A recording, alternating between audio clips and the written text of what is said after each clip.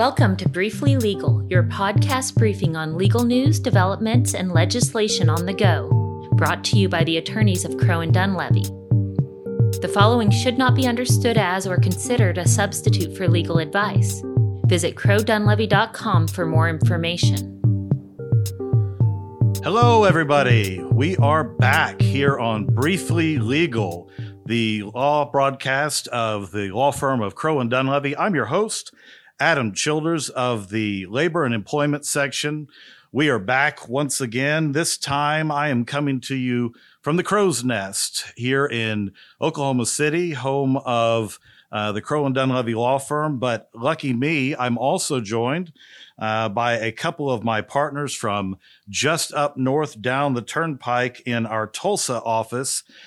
Today I'm going to be joined by Randall Snapp and Madeline Witterholt. This is the first time that we're doing two of our three offices, Dallas being our other office. So as we continue these podcasts, we're just going to make it more and more exciting and even more complicated for tech challenged folks like me. But we are excited because today is Inauguration Day, January 20th of 2021. I don't know if you have been living under a rock or haven't heard, but it's been a bit of a difficult road to get here. And I think that's all we'll say about that aspect of Inauguration Day. But Inauguration Day brings with it a lot of intrigue as we all sort of guess at what comes next. And that goes doubly true for employment law practitioners like myself, as well as our guests today. So we are going to take on the difficult task of staring into that crystal ball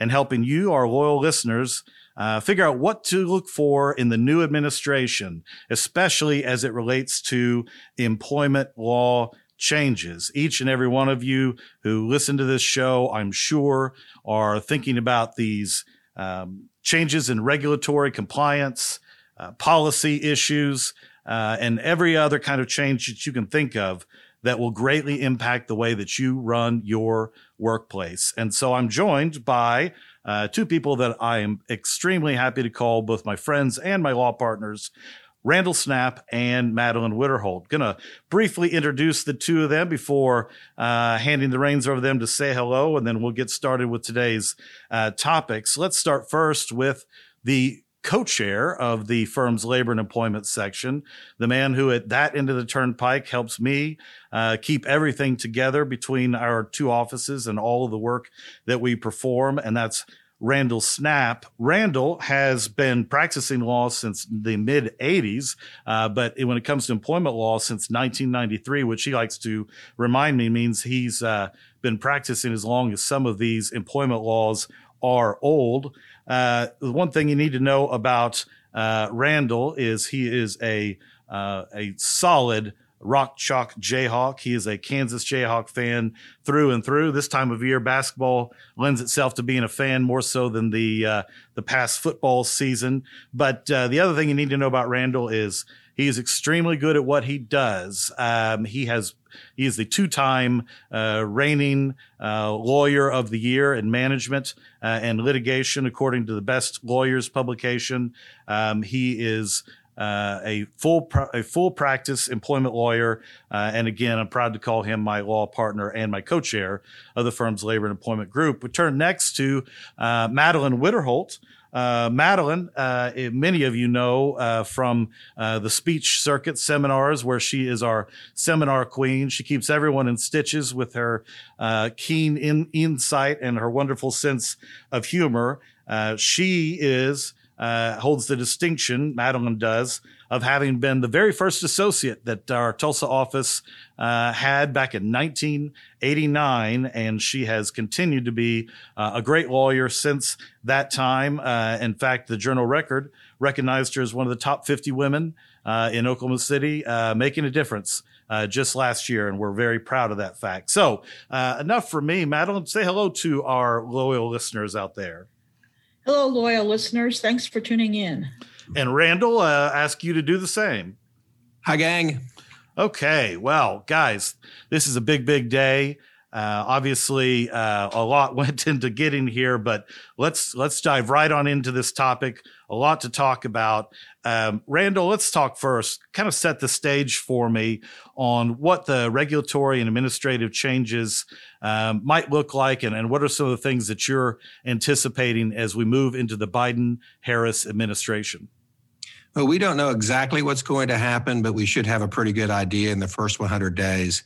And we can do that based upon just what the scenario is right now. And really what it kind of looks like right now is almost back to the future. I mean, we're going back to some of the things that were done at the early Obama administration. And the one thing that we really are certain of is that we have the Democrats controlling the White House, the Senate, and the House of Representatives. So that means that they have what we basically call a supermajority.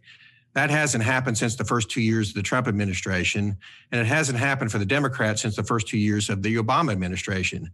We all know that in the first, term of the Obama administration, there was a lot that got done, a lot that was passed through, including the Affordable Care Act, things like that. So we anticipate that there's going to be a flurry of activity to try to advance the Democratic agenda. And it's going to be done through several means. For one, they will be able to control the cabinet appointees a lot better than what happened in the start of the Trump administration. It took forever to get some of the people appointed to run the agencies in the Trump administration. And an example of that is President Biden's already indicated that the new labor secretary for the Department of Labor is going to be the former mayor of Boston. We know that he has a union background, so we anticipate that the cabinets, the appointees, and things like that are going to be brought forward with a lot more of the Democratic agenda in mind. Well, that makes sense. Now, from the employment side, I know a lot of our listeners are thinking, yeah, but what should we expect from these administrative agencies that we get investigated by? And that's going to be your Equal Employment Opportunity Commission, OSHA, Department of Labor. Do you have some thoughts on what we should be looking for, Randall, when it comes to those changes? We think they're going to be a lot more proactive in advancing new policies and certainly more proactive and aggressive in the investigation. So you can expect to see a lot more of the federal regulatory agents in your area, advancing employment law, trying to enforce the policies that the Democrats think are more important. So one of the things we need to do is prepare for that by making sure that if you do have an investigation and that knocks on your door, that you're going to be ready for that. Well, speaking of past administrations and sort of aggressive interpretations, I think we all remember that under the Obama administration, National Labor Relations Board took some pretty aggressive stances on labor issues, and even in non-unionized settings. So just in the same way we talked about what the EEOC might look like in the next 4 years, tell us what we should be looking out for when it comes to the NLRB. We expect more of the same with the NLRB. It may take a little longer. Typically, there's 5 commissioners on the NLRB. There's only 4 that are currently sitting. 3 of those are Republicans, 1's a Democrat. So we anticipate there'll be another Democrat appointed pretty quickly. And then some of those terms are expiring for the Republicans. So pretty soon we think there's going to be a Democratic majority on the NLRB. And at that point, we expect them to take some of the positions that they took early on in the Obama administration. And those are going to be way more pro-union than what we've been seeing. Oh, I don't think there's any doubt about that, which, let's think then about his cabinet appointees. It probably doesn't take a genius to put together that we'll see a more liberal cabinet, but there are also those who are looking at this incoming administration and saying it's going to move more to the middle, be more centrist, and avoid some of the problems that come from the far wings of both parties. What are you seeing in terms of cabinet appointees so far? Are we tilting one way or the other, Randall? Well, we're tilting, but we're not tilting as far as some of the Democrats want them to tilt. So far, the cabinet appointees appear to be people that are not quite as liberal as the far left wing of the Democratic Party. They're certainly more liberal than the appointees that were under the Trump administration. So we'll see it probably shift past moderate towards the liberal, but it doesn't appear that it's going to go far left. Now, I was watching the other day as Merrick Garland was introduced as the new Attorney General, and of course that brings up old memories of the various judicial nomination fights over the years, and the Trump administration was very successful in bringing in a lot of judges to the various layers of courts. What do you see happening with judicial nominations now that you have this unified Senate, White House combination for the Democrats? Yeah, I think there's going to be a strong push to appoint more liberal judges or judges that are more active, and that's primarily to counteract what many perceive to be the Trump administration appointing conservative judges. We may even see there's been some talk about trying to pack the Supreme Court by adding justices to that. I don't think that's going to be successful based upon what we've seen thus far, but that may be another movement that we see. The bottom line is I think we're going to see judges that are being appointed throughout this term that are more liberal than the ones that were being appointed under the Trump administration. So speaking of bottom line then, Randall, what's the bottom line for employers as they get ready for this shift in political ideology? What should our loyal listeners be doing to get their workplace ready for these changes? Well, I think the employers have a short window here because it's going to take a little bit of time for the appointees to be put in place, for them to develop their agendas, their policies. There's some talk about doubling investigators, so that's going to take some time too. So there's a bit of a window here to get ready. But, the old saying, an ounce of prevention is worth a pound of cure. We need to start doing things now to make sure that you are ready when that happens. And I'd start that immediately. One thing you might want to do is just do a human resources or personnel audit. I mean, just go in and review all your policies and procedures, make sure you have everything in place, make sure that you're compliant with all the laws that have taken place. And then another thing you might want to do is go take a look at all of your record keeping, documentation, and things like that. One of the things that federal investigators want to see when they come in the doors, they want to see all your policies, they want to see all your procedures and all your records. So make sure those are all up to speed. It's great advice. And obviously, as the year unfolds, more and more changes will need to be made. In some ways, that audit might be something that you consider to take place more than once in year 2021. And that's because we're going to see a lot of specific legislative changes come down the pike. Madeline, I want to turn to you as we talk about one of the big ones, and that is obviously COVID. COVID-19 has not gone away. We have got a vaccination, but in a lot of ways, things haven't changed that much. Tell us where we stand in your eyes in terms of changes that we might see in the new administration as it relates to workplace laws and COVID. Well, we know that technically the FFCRA has expired. However, the general thought is that if someone comes to you with COVID and needs to take time off, the best practices is to go ahead and let them take the time off and follow the rules, because I will not be surprised if one of the first things they do once Mr. Biden takes the presidency today is to go ahead and extend the FFCRA past its sundown of December 31st. The other thing I think is going to be interesting is they're giving out more of that PPP money.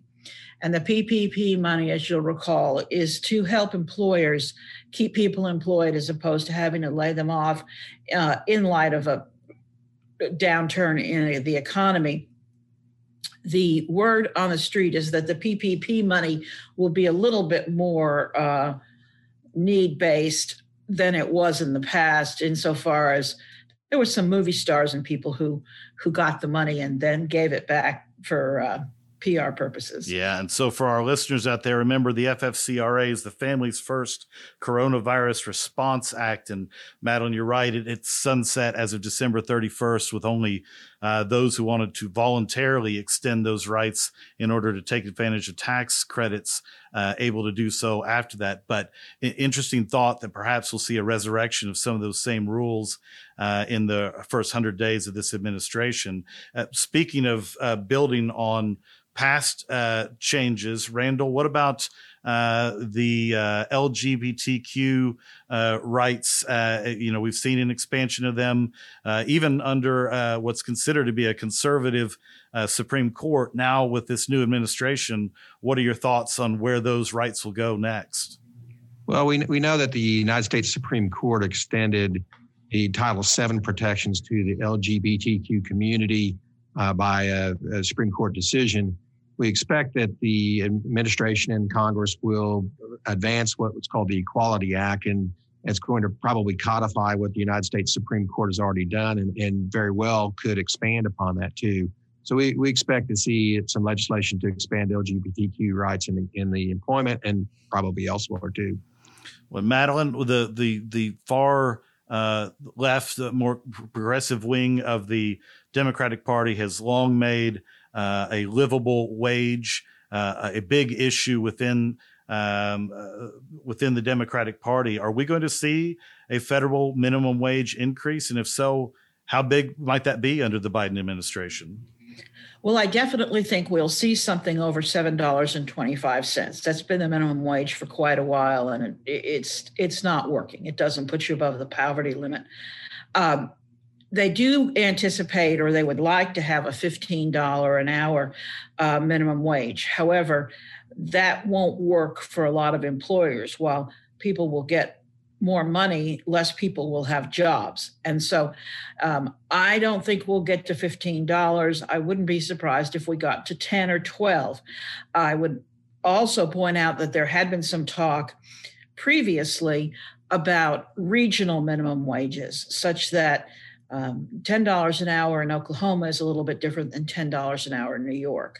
So from that perspective, I think that we will see a raise in the minimum wage, and it may be regional or it may be flat across the country. So I've also seen a lot of talk about, we remember when things back in 2016, the waning days of the Obama administration, there was a real move to make it more difficult to apply exemption rules by raising the minimum amount that those individuals have to make. Do we see that fight happen again? And if so, what are the margins that you think that the Biden administration will be reaching for?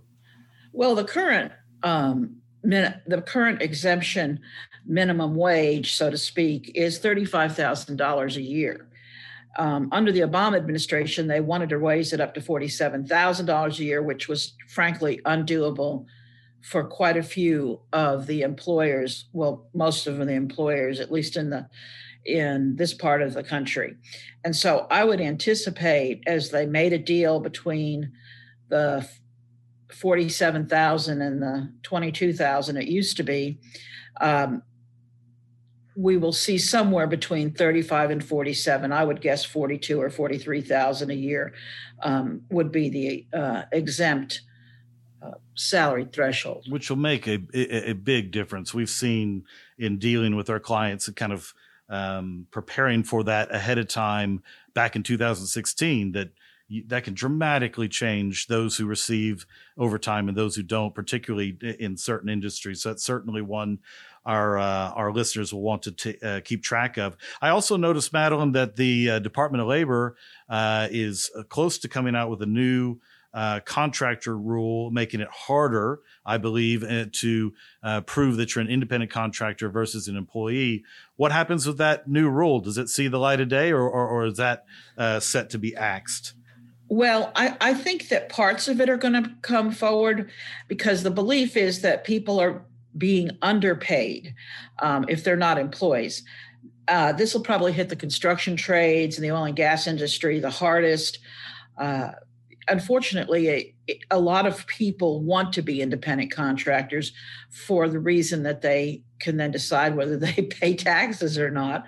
But I do think that we will see a tightening of it. We will see more enforcement of is the independent contractor doing the specific job that the company they work for actually does? Are they a welding company and you're an independent contractor welder, for example? So yes, the Department of Labor hates the independent contractor. And I think that we will definitely see the proposed legislation in some fashion to come through to tighten the reins of what had become a pretty loose interpretation of that status. So there's so many other areas that I think that we've pinpointed for potential change.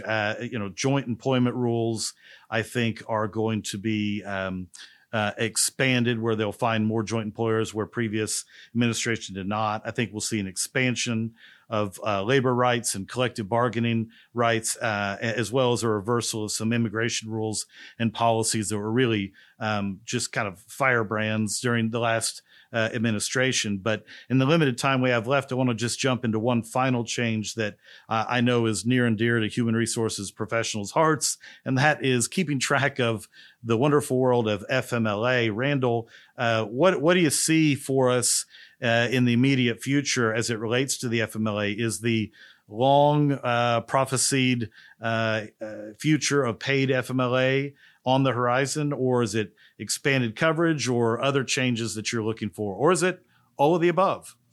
Yeah, Adam, I think it is all of the above. I think you're definitely going to see some legislation to try to enact some form of paid FMLA, maybe not all the way 100%, but there's going to be some attempt to get paid FMLA. Some states have already gone there. I think we'll probably see expanded coverage, maybe to cover additional medical conditions.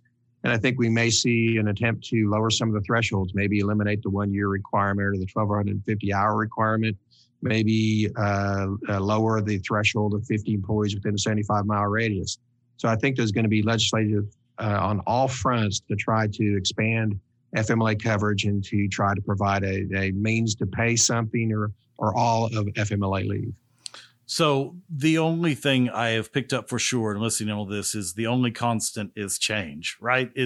And remember, for those listening, we're talking about a Senate that is divided at 50-50 with a vote cast by the vice president that can obviously tilt in the Democrats' favor. But remember, this is a system that's still a little bit built for gridlock, and maybe the founders knew what they were doing when they did that. But I do anticipate so many of the changes you guys have discussed today will probably happen. And the good news is that your friends here at Crowe and Dunlevy are monitoring every one of those changes and are ready to help your employers navigate these ever-changing seas of employment laws that are out there. Now, before we finish, guys, we don't want to polish off our inauguration day without playing everyone's favorite game, Get to Know That Crow. So I want to give you, Randall, the first crack at this.